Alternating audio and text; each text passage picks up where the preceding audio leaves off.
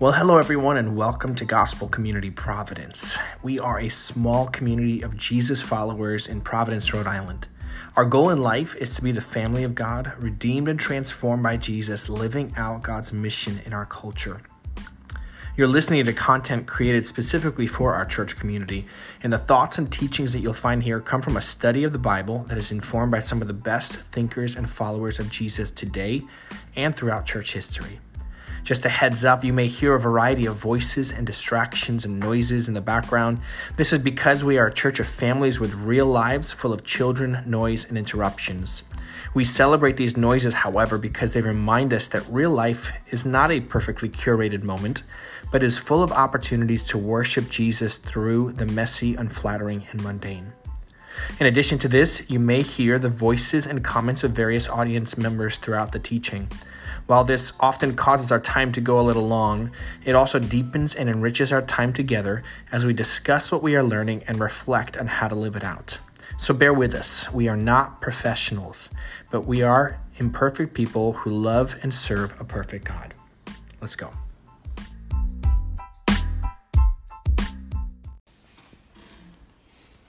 And the Lord appointed a great fish to swallow up Jonah. And Jonah was in the belly of the fish 3 days and 3 nights. Then Jonah prayed to the Lord his God from the belly of the fish, saying, I called out to the Lord out of my distress, and he answered me.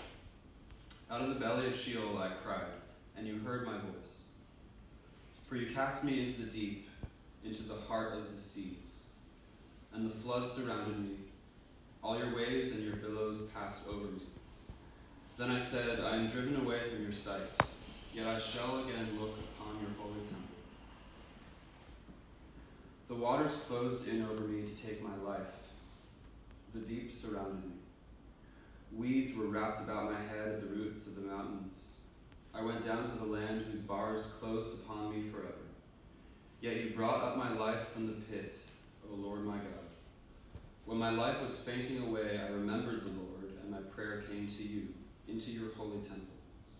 Those who pay regard to vain idols forsake their hope of steadfast love. But I, with the voice of thanksgiving, will sacrifice to you. What I have vowed, I will pay. Salvation belongs to the Lord. And the Lord spoke to the fish, and it vomited Jonah out upon the dry land. Amen.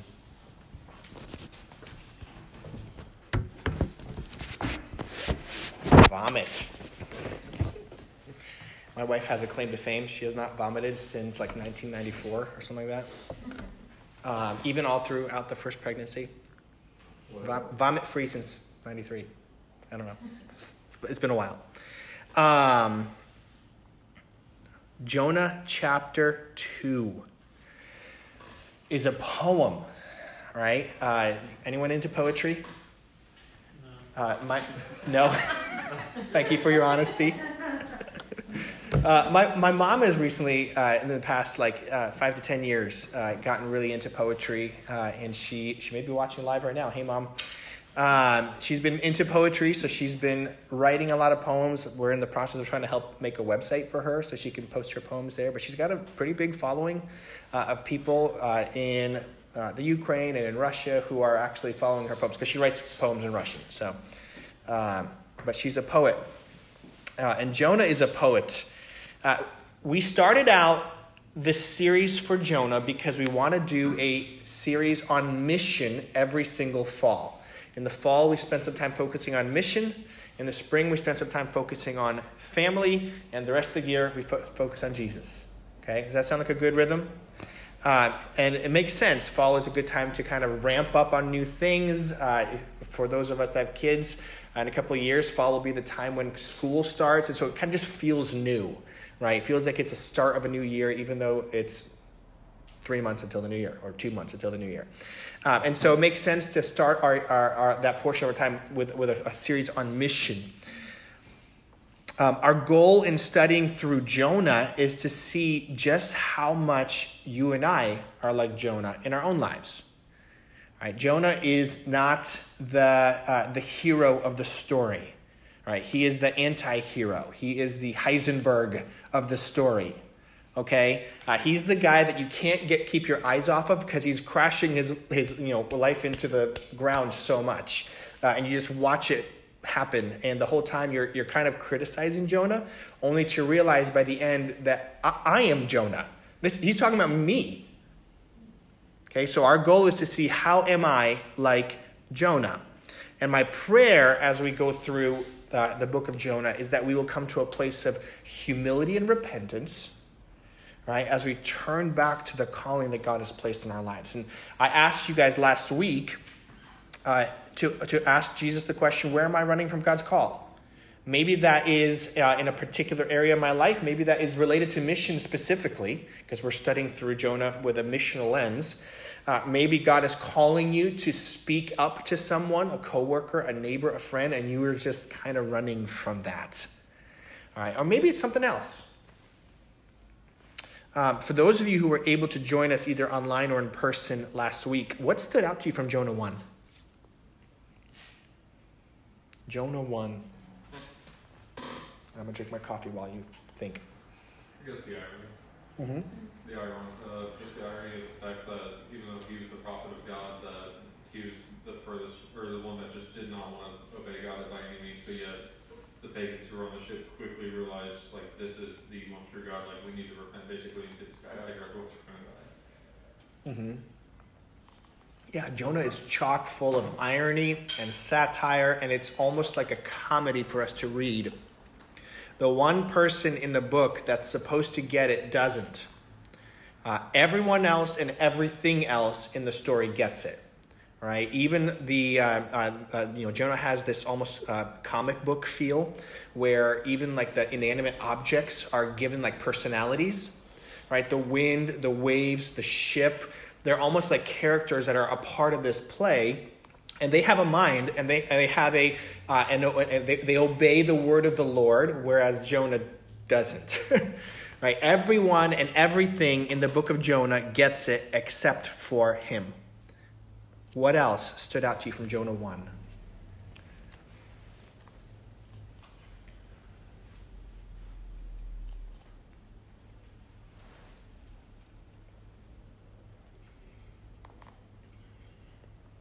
Why is Jonah running away from the Lord? He didn't think that people deserved his grace. Yeah. Jonah thought that there are in his understanding, there were certain people that deserved God's mercy, aka me and my friends.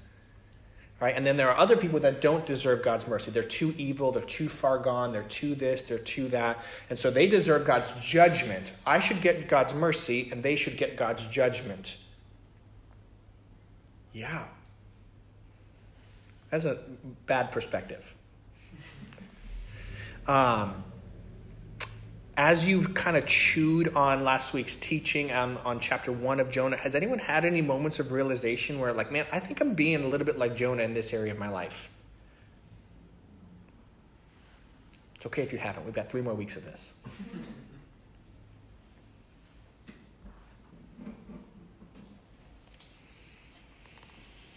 By even reading the book of Jonah, I feel like we're asking for trouble. Right? We're reading a book that is intended to show us just how much we are like Jonah. Right? Jonah is in open rebellion to God's call in his life. He's not a very kind and loving guy. Even the one other time that Jonah appears in the Old Testament, it's not a good picture. Right? He's not necessarily the good guy even then. So when we get to this part of Jonah, we should be like, wait a minute, something's not right here. Right? He's not a very kind and loving guy. He shows himself to be very selfish, very self-centered, and at times even hateful. And I think to myself, well, I'm not like that. Right? I'm a generally nice guy.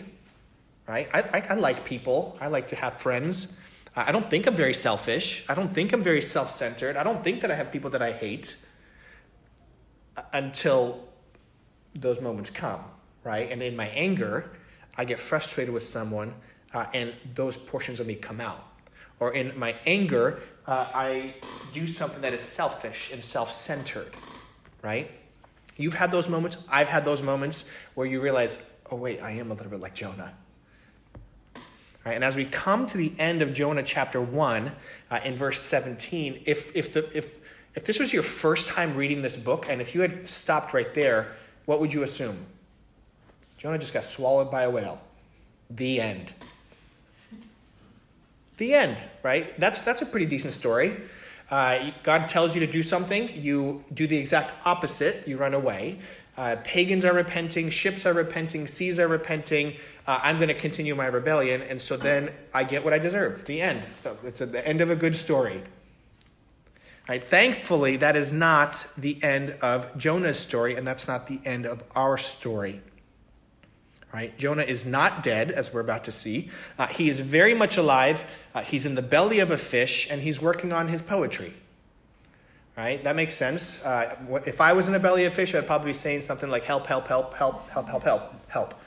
Jonah is working on his Psalm of Thanksgiving. It actually follows a very common flow. If you look through the rest of the Psalms, you can actually find other Psalms of Thanksgiving that follow very similar flows. Whether or not Jonah, probably what's going on here, if I was a betting man, Jonah was probably experiencing these things and praying, help, help, help. But as my guess is the Psalm was written out of that experience, is my guess. Unless he's really, really good at writing poetry while in a moving aquatic animal. But yeah, every Psalm of Thanksgiving starts with an introductory summary of answered prayer. We see that in verse 2. Every Psalm of Thanksgiving has a report of a personal crisis, right? Verses 3 through 6. Every Psalm of Thanksgiving has a portion where they talk about the divine rescue, right? I've talked about how the Lord has answered my prayer, the reason why I needed it. Here's how he rescued me. And then every Psalm of Thanksgiving ends with a vow of praise, which is what we see in verse 9. So this morning, as we read through Jonah 2, we're going to read through it one more time. We're going to spend a few minutes talking about how God's justice is actually his incredible loving kindness to us. Right? Again, we think I deserve mercy, my enemies deserve justice, and then when I get justice, I kind of freak out a little bit. Like, why are bad things happening to me? I think at one point or another in our lives, we are going to find ourselves in a place of brokenness, right? A place where we are at the end of ourselves. Some scholars call it the dark night of the soul, right? The valley of the shadow of death. Sometimes this mess that we find ourselves in, this place we find ourselves in, is a mess of our own making, right? Kind of like Jonah is, right? It's a mess of his own making. Kind of like David, when he sins with Bathsheba and he has all these consequences that come out of that, right? That is a mess of his own making. Sometimes this predicament we find ourselves in is actually the result of someone else's actions, right? Think of Job, right? He did nothing wrong. He was upright according to the Lord. Why was he going through the dark night of the soul? Right? Because of someone else's actions. Think of Joseph. Why was he sold into slavery, thrown into prison, and all these bad things happened to him? Was it his own fault, or was it someone else's actions? Right? Sometimes it is a mess of our own making. Sometimes it's the result of someone else's actions. And if you haven't been in this place before, maybe we're too young to have really experienced this thing called the dark night of the soul, right? It's probably coming, right? You've either been there, you are there, or you're going there. Right? At one point or another, we come to this point where we are at the end of ourselves. We're at rock bottom. Right? And how you understand what is happening to you and how you respond to your circumstances can either be a breakthrough moment or a breaking moment. Right? This is important. When I am going through the dark night of the soul, at the end of myself, at the bottom of the barrel, bottom of the ditch, what's the phrase? I don't know. When I find myself in that point, how I respond can either be a breakthrough moment or it can be a breaking moment. Right? It can be a breakthrough moment where I go through an incredible amount of spiritual growth and maturity in Christ. Right? My faith is grounded. It is founded on something that is greater than myself and my circumstances, and I am strengthened, and I come out stronger than before. Or it can be a breaking moment where I come to the end of myself and I come to the end of my relationship with God. And I walk away from it all. All right, let's see how Jonah handles this. Jesus, I pray this morning that your Holy Spirit would speak through your word into our hearts, into our souls. Would you show us how we are like Jonah? Would you challenge us to be more like you? Would you speak even through me this morning? Pray all this in Jesus' name. Amen. Chapter 1, verse 17. Follow along with me. And the Lord appointed a great fish to swallow up Jonah. And Jonah was in the belly of the fish for 3 days and 3 nights. And some of us at this point are already checked out. All right, fish swallowing man, not possible. We're done. All right, this must, at best, this is a parable. Right? Someone made up a story to tell a good point. Listen, if you and I are really followers of Jesus, then we believe that God became a baby, lived a perfect life, died a perfect death, was raised again from the dead. And I think that that's a little bit more complicated than surviving in a fish for 3 days, right? So at the very, very least, we can say this was a miracle from the Lord, right? It's an unexplained phenomenon where God intervenes and this man somehow miraculously survives 3 nights and 3 days in the belly of a fish. Okay, so we're going to go and put that aside. Chapter 2, verse 1. And then Jonah prayed to the Lord, his God, from the belly of the fish, saying, I called out to the Lord out of my distress, and he answered me. Out of the belly of Sheol I cried, and you heard my voice. Theologian R.T. Kendall says, the belly of a fish is not a happy place to live, but it's a good place to learn. Right? Jonah is at his rock bottom moment. He has. We've been following in chapter 1 this word play with the word down. Do you remember that? He went down from where he lived to Joppa. He went down to the ship. He went down into the ship. He went down into sleep, and then at the end of the chapter, he went down into the sea, okay, into the belly of the whale. And he is as far down as he can go. You can't go any further down, right? He is literally on the brink of death. That's what this word, the belly of Sheol, means. He's on the brink of death. He's at the end of himself. And in this moment, something incredible happens. Okay, I don't know about you. When I have been in rebellion, running from the Lord, disobedient, doing something I'm not supposed to, and I don't want to repent of it, and I've had these moments. You've had these moments. I don't typically think, I'm just going to turn to the Lord. It takes some time for me to come to that point of humility and say, all right, I messed up. Jesus, forgive me. I repent. Right? And something incredible happens. Even though Jonah is as far as he can be from the Lord, he cries out to the Lord, and the Lord hears his voice. Right? In our own stubbornness and pride, we often turn and run from the Lord. Oftentimes. I do this all the time. Yet, no matter how far we run, we can always turn back, and he's right there, ready to forgive and accept us. Do you believe that? Right? It doesn't matter how far I run. I can always repent, turn around, and he's right there. Right? If you've walked with Jesus for any period of time, you know this to be true. Right? We have many moments of failure and even rebellion. And when we confess and we repent, he's right there. Right? Are you there right now? All right? Are you at the end of yourself right now? Or is it coming your way soon? Tuck that away. All right? Call out to the Lord and he will hear your voice. So Jonah is broken. Right? He's at the end of himself. And there's a little tidbit that's in this next couple of verses that's really tricky. All right? And I want to process through this together. Read this with me. Verse 3. For you cast me into the deep, into the heart of the seas, and the flood surrounded me. All your waves and your billows passed over me. Then I said, I am driven away from your sight. Yet shall I again look upon your holy temple.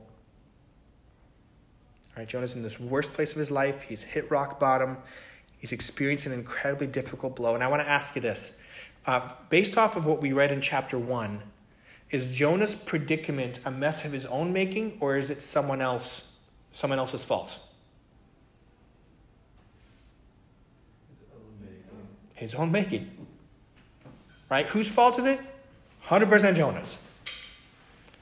Okay? Yet, if you look at verses 3 and 4, right, who does the text say is responsible for casting Jonah into the deep?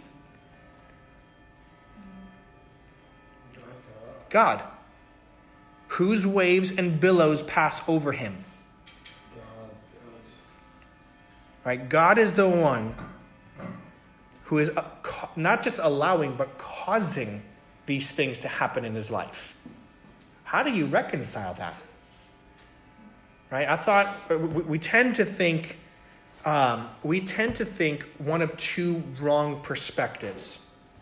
Right? Sometimes we wrongly think that God would only bring blessings and goodness into my life, right? And anything that is bad or evil or wrong or suffering is not from God, right? He would never bring that into my life.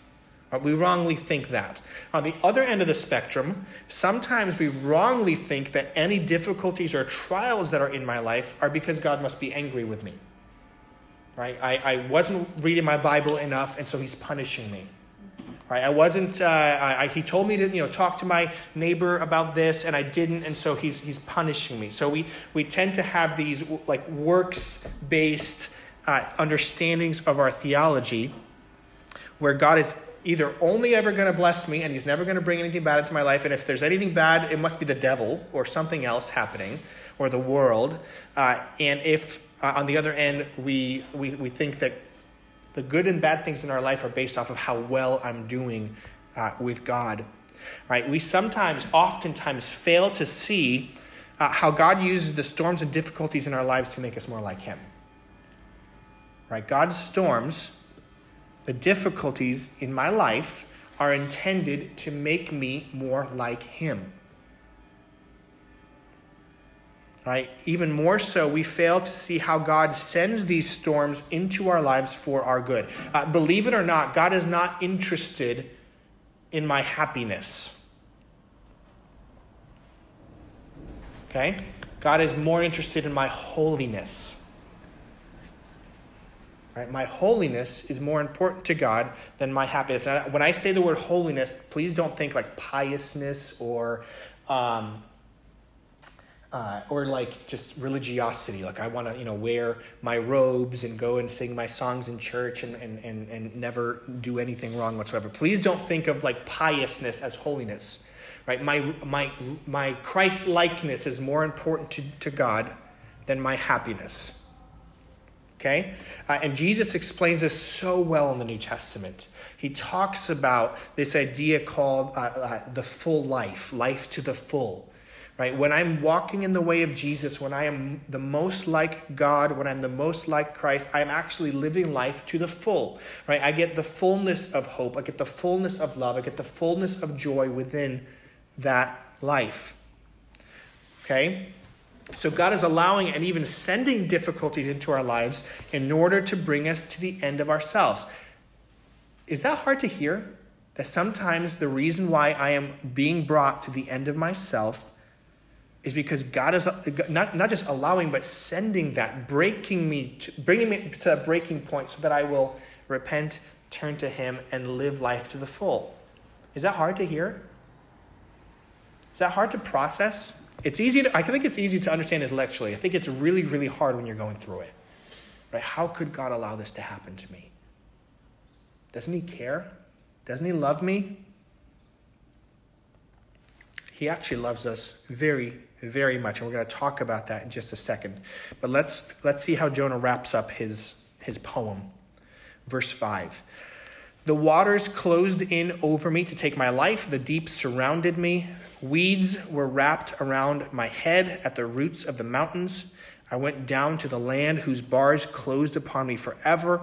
Yet you brought up my life from the pit, O Lord my God. So he's just continuing to describe just how dire his situation is. Right? And if you have a great imagination, you can actually take the poetry that he's using and you can put yourself in Jonah's place and his feet, and you can imagine what's going on. You've got stuff in your face. You've got, fish belly around you and other fish bits around you, and like it's bleak, right? It's not looking good. Verse 7. When my life was fainting away, I remembered the Lord, and my prayer came to you into your holy temple. Those who pay regard to vain idols forsake their hope of steadfast love, but I, with a voice of thanksgiving, will sacrifice to you. What I have vowed I will pay. Salvation belongs to the Lord. All right, and in verse 8, we get an interesting glimpse at the incredible irony of Jonah, as well as just some really good, deep, meaningful truth. Okay, when you read verse 8, does that sound like Jonah? Right? Those who pay regard to vain idols forsake their steadfast love. But I, with a voice of thanksgiving, will sacrifice to you. What I have vowed, I will pay. Right? That doesn't sound like the Jonah we know. Right? He is the guy who is running from the Lord. He is the guy who is rebelling against the Lord. He is the guy who wants to withhold mercy from the Lord. Right? He's the guy who all the pagans are praying to his God, but he won't in chapter 1. So you see the irony here? Right? He's saying pagans, they pray to vain idols. In chapter 1, it was the opposite. The pagans were praying to God, and you were the one that was refusing to do that. But we also get a really beautiful, deep, meaningful truth. There's this word that we see in chapter 2, verse 8. It's this word hesed. Are you familiar with that? Anyone heard that word before? Hesed? Or sometimes it's pronounced kesed. Right? It's a Hebrew word. It is actually, it's really hard to translate this word into English because there's no English equivalent to this word. Right, hesed. This word hesed means love, and usually it is used as the word steadfast love. That's one of the ways that people tend to translate it. And it's used twice in the book of Jonah. Once when Jonah recognizes God's hesed for himself, and once when Jonah recognizes God's hesed for the Ninevites. Okay, what does this word mean? It's a word that is rooted in covenant relationship. A couple of weeks ago, we signed a covenant with one another, right? That's a relational word. Okay, in the book of Isaiah, chapter 54, this is in your guide. I want you to look along with me. In Isaiah 54, verse 10, this word means steadfast, rock solid, enduring faithfulness. Okay, verse 10 of Isaiah 54 says, "For the mountains may depart and the hills be removed, but my hesed, my steadfast love, shall not depart from you, and my covenant of peace shall not be removed." Do you see that? It's steadfast, rock solid, enduring faithfulness. Okay? In Lamentations chapter 3, we see that this word means that it's a love that persists beyond any sin or betrayal. Right? It seeks to mend brokenness, and it graciously extends forgiveness. Right? Read this with me. Lamentations chapter 3, verse 31. "For the Lord will not cast off forever, but though he cause grief, he will have compassion according to the abundance of his hesed," his steadfast love. Right? It is a love that persists beyond any sin or betrayal. Hesed, God's hesed, is the reason why in the Old Testament you see Israel fail time and time and time and time again. They break every covenant that they make with God, and yet God continues to extend his enduring, steadfast love to them. Right? This is, listen to this quote. This is John Oswald. He says, "The word hesed is the descriptor par excellence of God in the Old Testament." Right? This is the best word to describe what God is like in the Old Testament. The word speaks of a completely undeserved kindness and generosity done by a person who was in a position of power.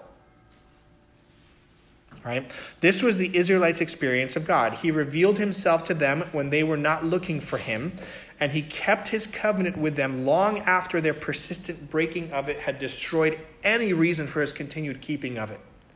Unlike humans, this deity was not fickle. He was dependable, undependable, self-serving, and grasping. Instead, he was faithful, true, upright, and generous always. All right, this is the God of the Old Testament. This is Yahweh. He is Hesed. Lois Tverberg says this, and this is a great example of Hesed. All right, Hesed is a bone-wearied father who drives through the night to bail his drug addict son out of jail. Right? Hesed is a mom who spends day after thankless day spoon-feeding and wiping up after her disabled child. Hesed is an unsung pastor's wife whose long-suffering, tearful prayers keep her exhausted husband from falling apart at the seams. Hesed is love that can be counted on decade after decade. It's not about the thrill of romance, but the security of faithfulness. Does that help you understand a little bit what this word means? The depth of this word, this steadfast love. Steadfast love it's not enough to describe this word. Right? And Jonah recognizes God's hesed for him. And he willfully, gladly accepts it. Again, all of the mercy on me, all of the judgment on others. Right? And Jonah does teach us something here that is deeply profound. Right? God loves us so deeply, so unwaveringly, that though we run from him to the ends of the earth, we are never so far gone that his love will not pursue us and welcome us back. Okay? And sometimes his love feels like a storm. He loves me enough where he knows if I keep going down this path, it's going to lead to my destruction. And so he brings a storm into my life to bring me to that breaking point, to bring me to the end of myself. Not because he's vindictive, not because he wants to hurt me, not because he enjoys seeing me in pain, but because he loves me so deeply that he wants me to see the brokenness that my path is leading me towards. Jonah rightly says salvation belongs to the Lord. Right? He alone is the one who pursues us when we rebel from him. Right? He alone is the one who lays down his own life for us. Listen, we're going to see in chapter 3 just how hypocritical Jonah's words are. Okay? He gets it. Right? He understands. Right? He understands God's hesed. But he wants it for himself. He doesn't want it for his enemies. Have you felt that where you have moments in your life where you understand the right things about God? You understand what he's like. You don't necessarily live it out the way that you should. Right? The knowledge is there, but the practice is not. All right, we're going to see that the next 2 chapters. But this morning, I want you to pause and I want you to process, where are you this morning? Are you coming out of the dark night of the soul? Are you in it right now? Are you heading into it? Right, is the Lord bringing you to your breaking point? All right, have you stopped to consider whether this rock bottom moment is an example of God's incredible hesed for you? Right, his unwavering, rock solid, enduring faithfulness to you?